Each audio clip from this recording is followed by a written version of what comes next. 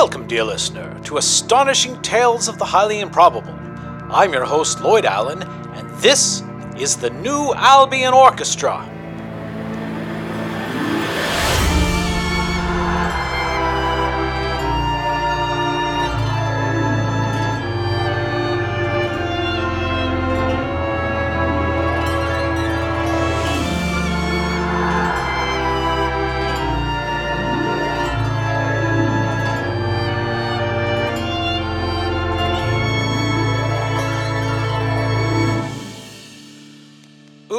Lit fam, and welcome to what is hopefully a completely unnecessary second season of the New Albion Radio Hour, Astonishing Tales of the Highly Unlikely.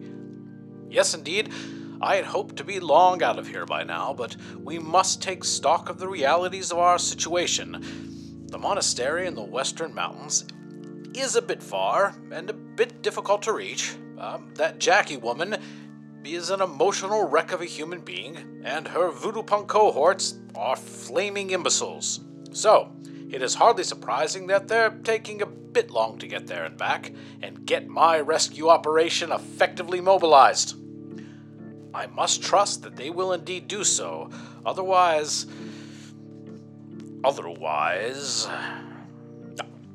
I went into the city the other day to meet that nice Cora girl and make some overtures to ingratiate myself with some dupe in the city government. No small feat, seeing as how they wish to exterminate me for simply existing in this blasphemous shell of a body. I mean, really, it's not like I'm enjoying it. Getting around it, it's rather bothersome. What I need is a flesh suit. No, really, I've been thinking about it. I need a flesh suit. Well, obviously, I'd have to take it from an actual person. Oh, come now, I'm hardly a monster. I'd never take it from a productive member of society. I'd murder a derelict and use their skin. Oh, calm down. It's not as bad as you're making it out to be. Well, it's not actually bad at all. No, you're not. You're not thinking it through logically. It's not immoral. It is well within an acceptable moral framework if you just let me explain. Yeah, just listen. All right then. Now, since the dawn of humanity, humankind has wondered if life after death exists. And while many have claimed to be sure this way or that, the truth is that 99% of them have no idea and are just guessing and being wishful. As sure as they claim to be, they actually have no idea and are just spurting fanciful nonsense out of their anuses as humankind is wont to do. I, on the other hand, am one of the few who actually knows for a solid, undeniable fact that humans do indeed have souls that live on after their death. So, I kill this poor derelict. He is probably not going to Elysium, but if he does, success! I have just done him an incredible favor. Okay, but likely he is not. He is just going to reincarnate. Well, let's be honest, this poor derelict has had a terrible go of it this time around. Maybe through no fault of his own. Maybe the cards were stacked against him. Maybe he screwed it all up himself, but clearly he's blown it this time around. Sometimes the game just doesn't go your way, and the best thing to do is game over and respawn, where you'll likely have a better hand this time around. So, I need a flesh suit, you need a fresh start, win-win. It is absolutely within moral reason as both parties end up better off. And I'm not some crazed psychotic. And by the way, not all psychotics are crazed. My ex-boyfriend has had a psychotic break or two. I mean, ex. But I don't really think of him as an ex. Well, he'll never be an ex to me. I have no choice but to accept that I've probably lost the love of my life. See, I'm capable of love. I'm not a psychopath, just somewhere on the LSRP scale.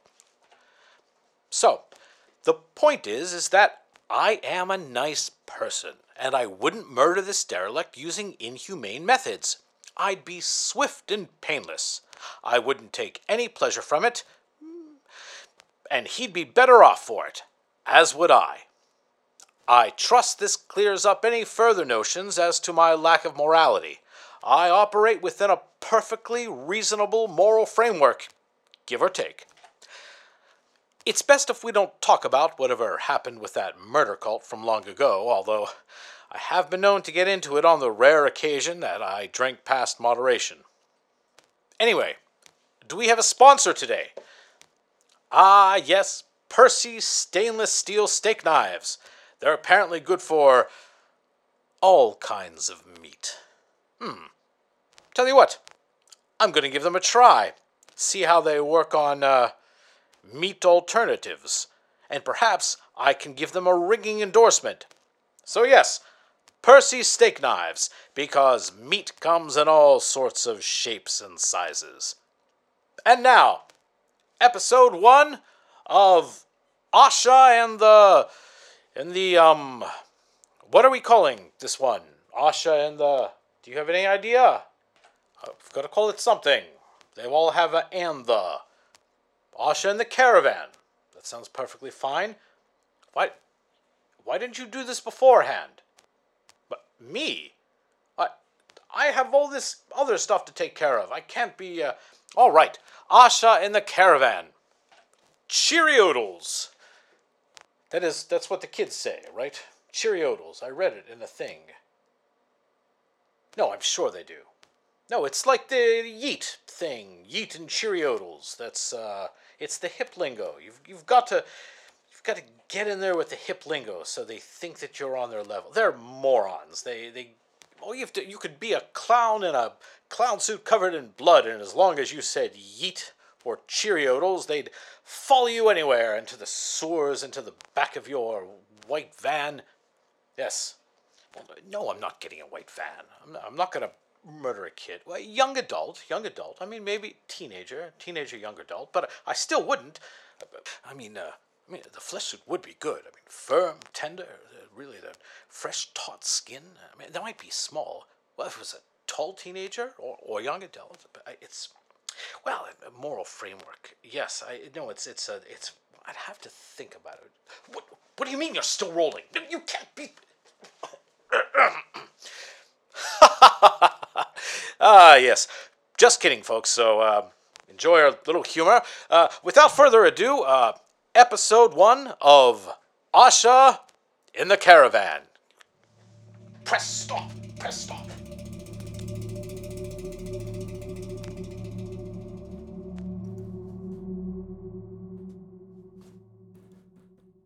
Asha was born into the tribeless tribe.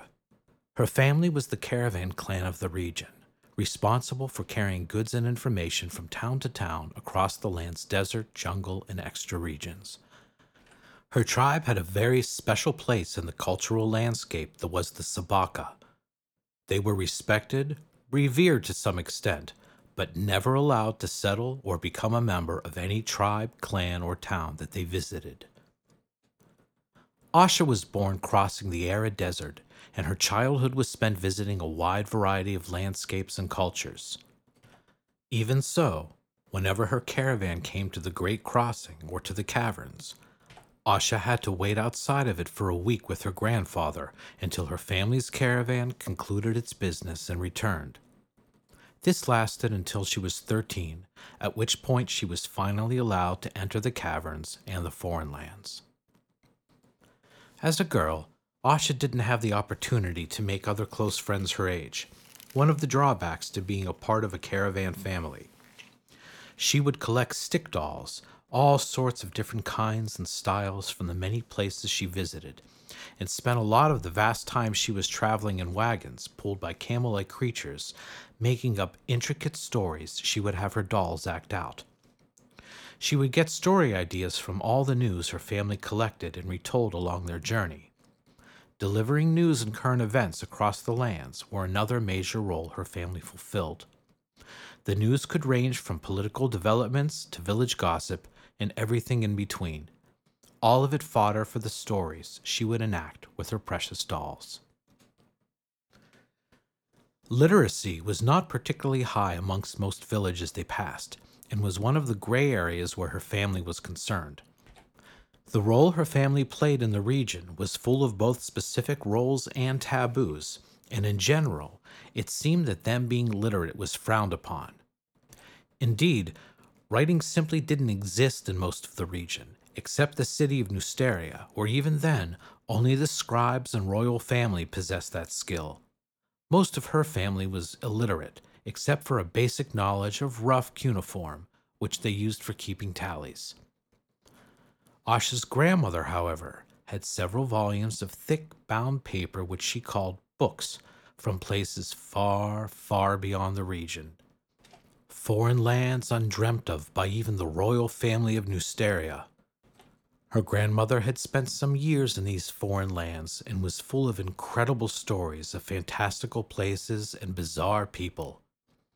She had learned how to read these scrawlings, and she had taught her son, Asha's father, as well as Asha.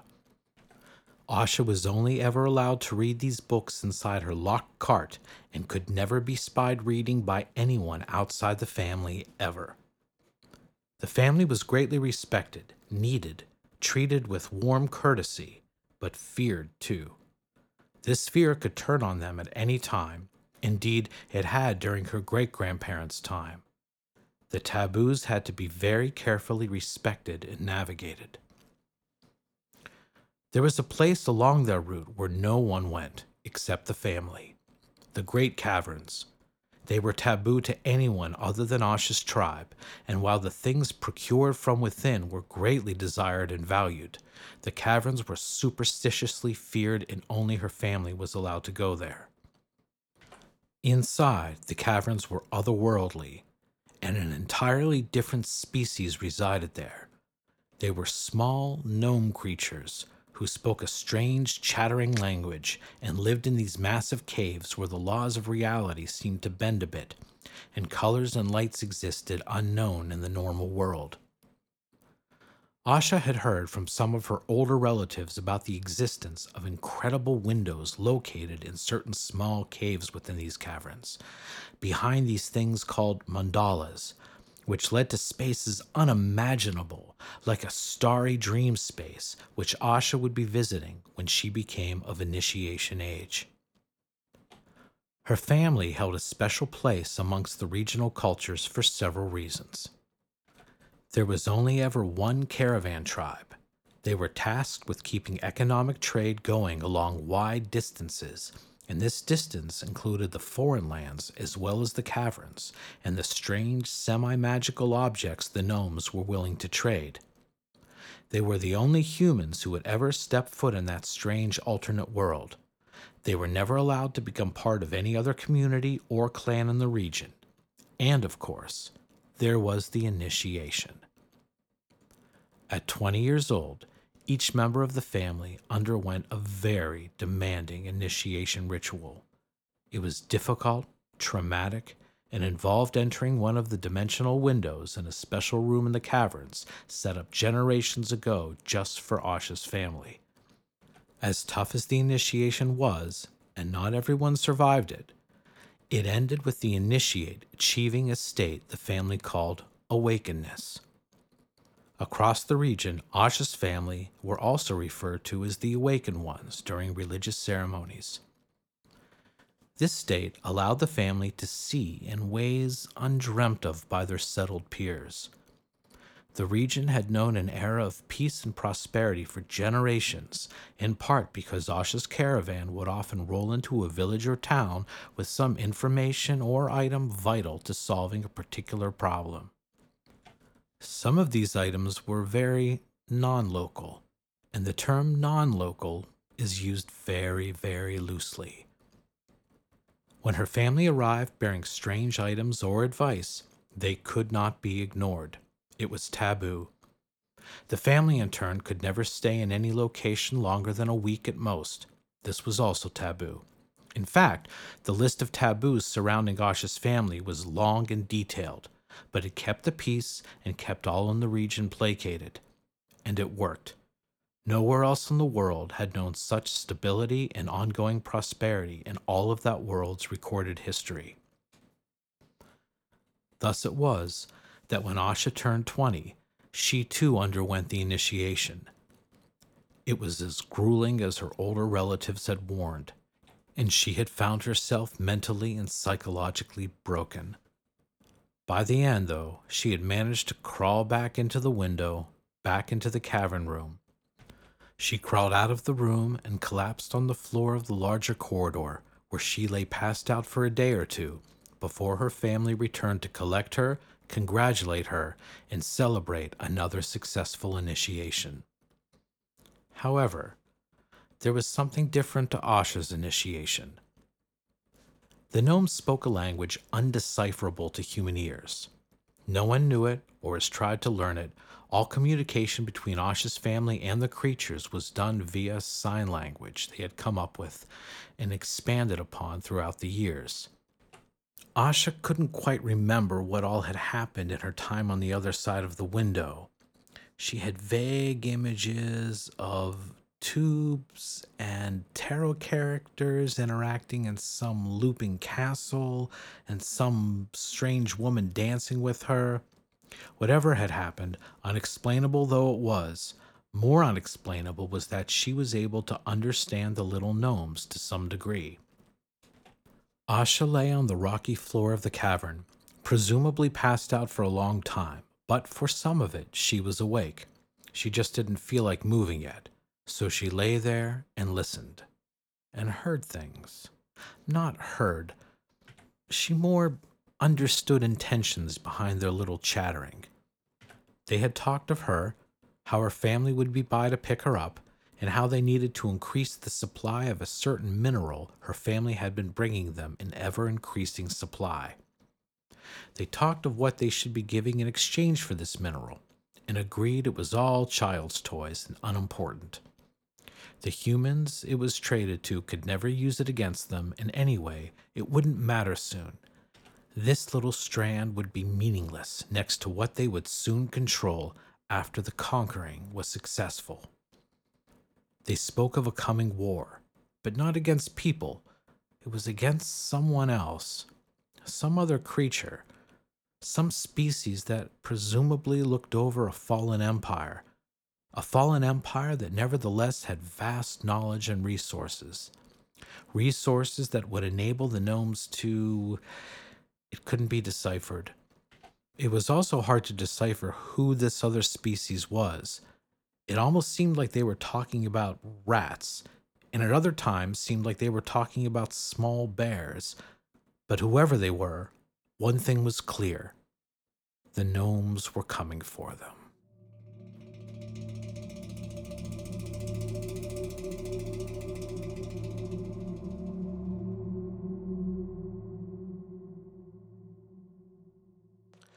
Well, even though I see no reason to continue these musical segments involving these idiot musicians playing this absolute atrocity that passes for modern music, nevertheless, we're going to do it anyway. So here's some imbecile from the orchestra who's going to play some idiotic song.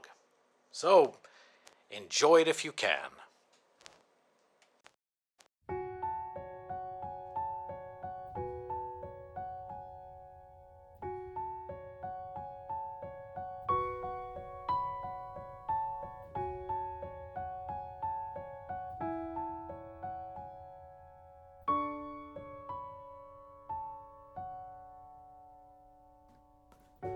All around me are familiar faces, worn out places, worn out faces, bright and early for their daily races, going nowhere, going nowhere.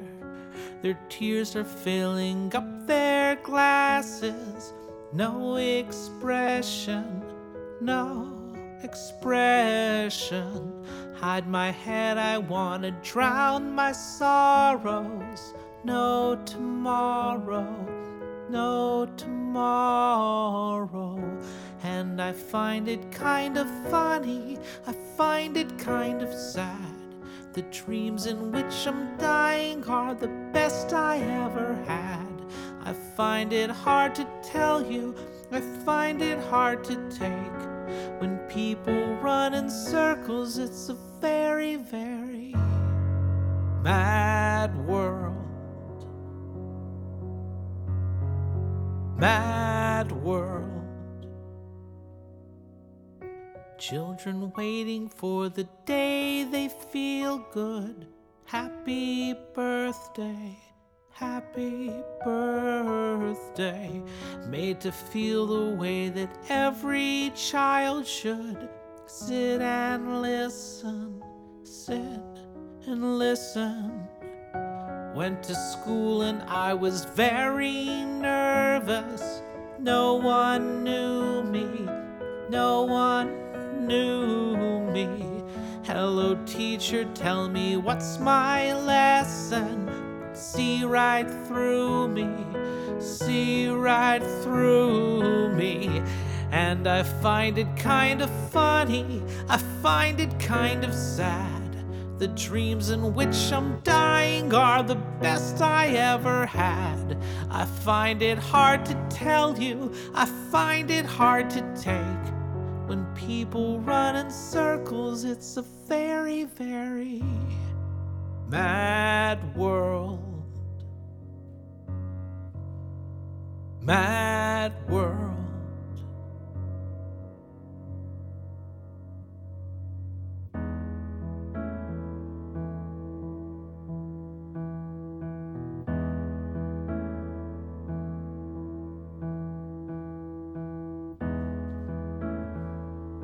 Welcome to your life.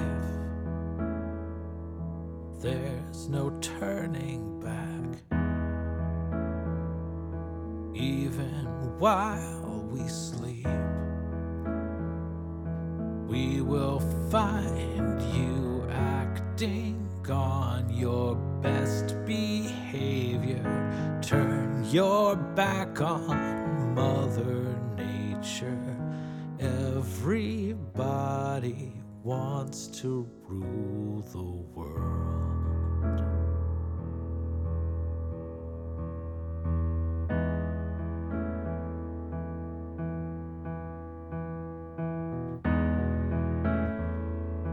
It's my own desire.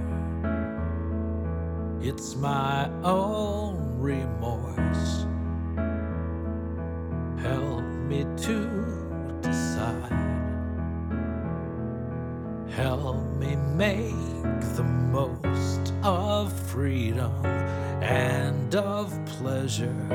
Nothing ever lasts forever. Everybody wants to rule the world.